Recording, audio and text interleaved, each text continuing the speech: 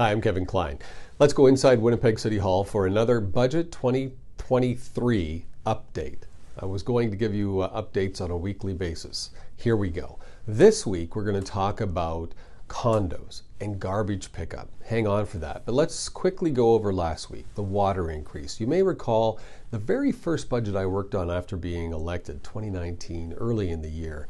I fought hard against the increase of water rates, because the department couldn't justify to me why they needed to be increased.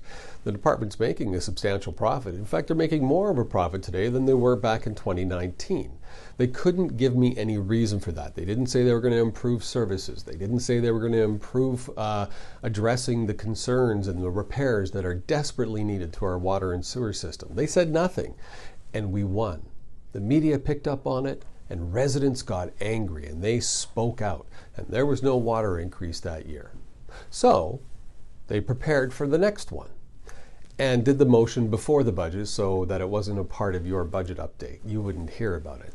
However, your rates went up this year on January 1st, and they're scheduled to go up next year and the year after that as part of the process that they agreed to.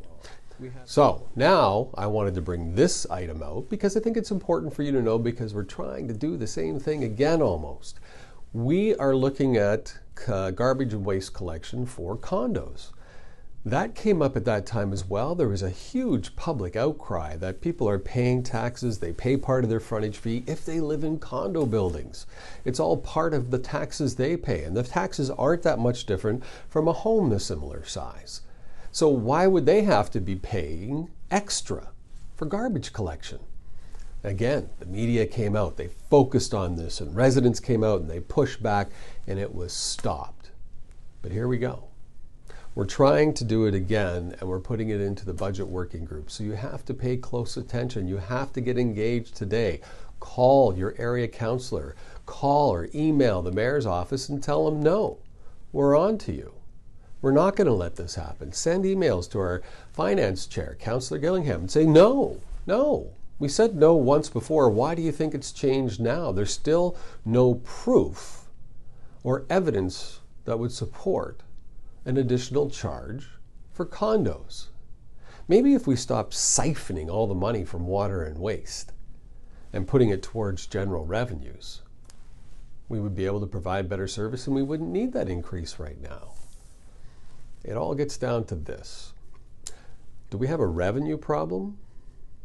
Or does the city of Winnipeg have a spending problem? Well, water and waste makes a significant profit for something that's essential to life. We make a significant profit, but we're going to charge you more, and we may even tack on other fees so we can collect more money from you, so we can put them over to general revenues, so we have a way of paying down our or addressing our bad spending habits when it comes to the operational budget. Something I felt you needed to know about. If you have any questions, comments, concerns, email me. It's my private email, kevin@kevinklein.ca. I would love to hear from you. We'll have another budget update for you next week.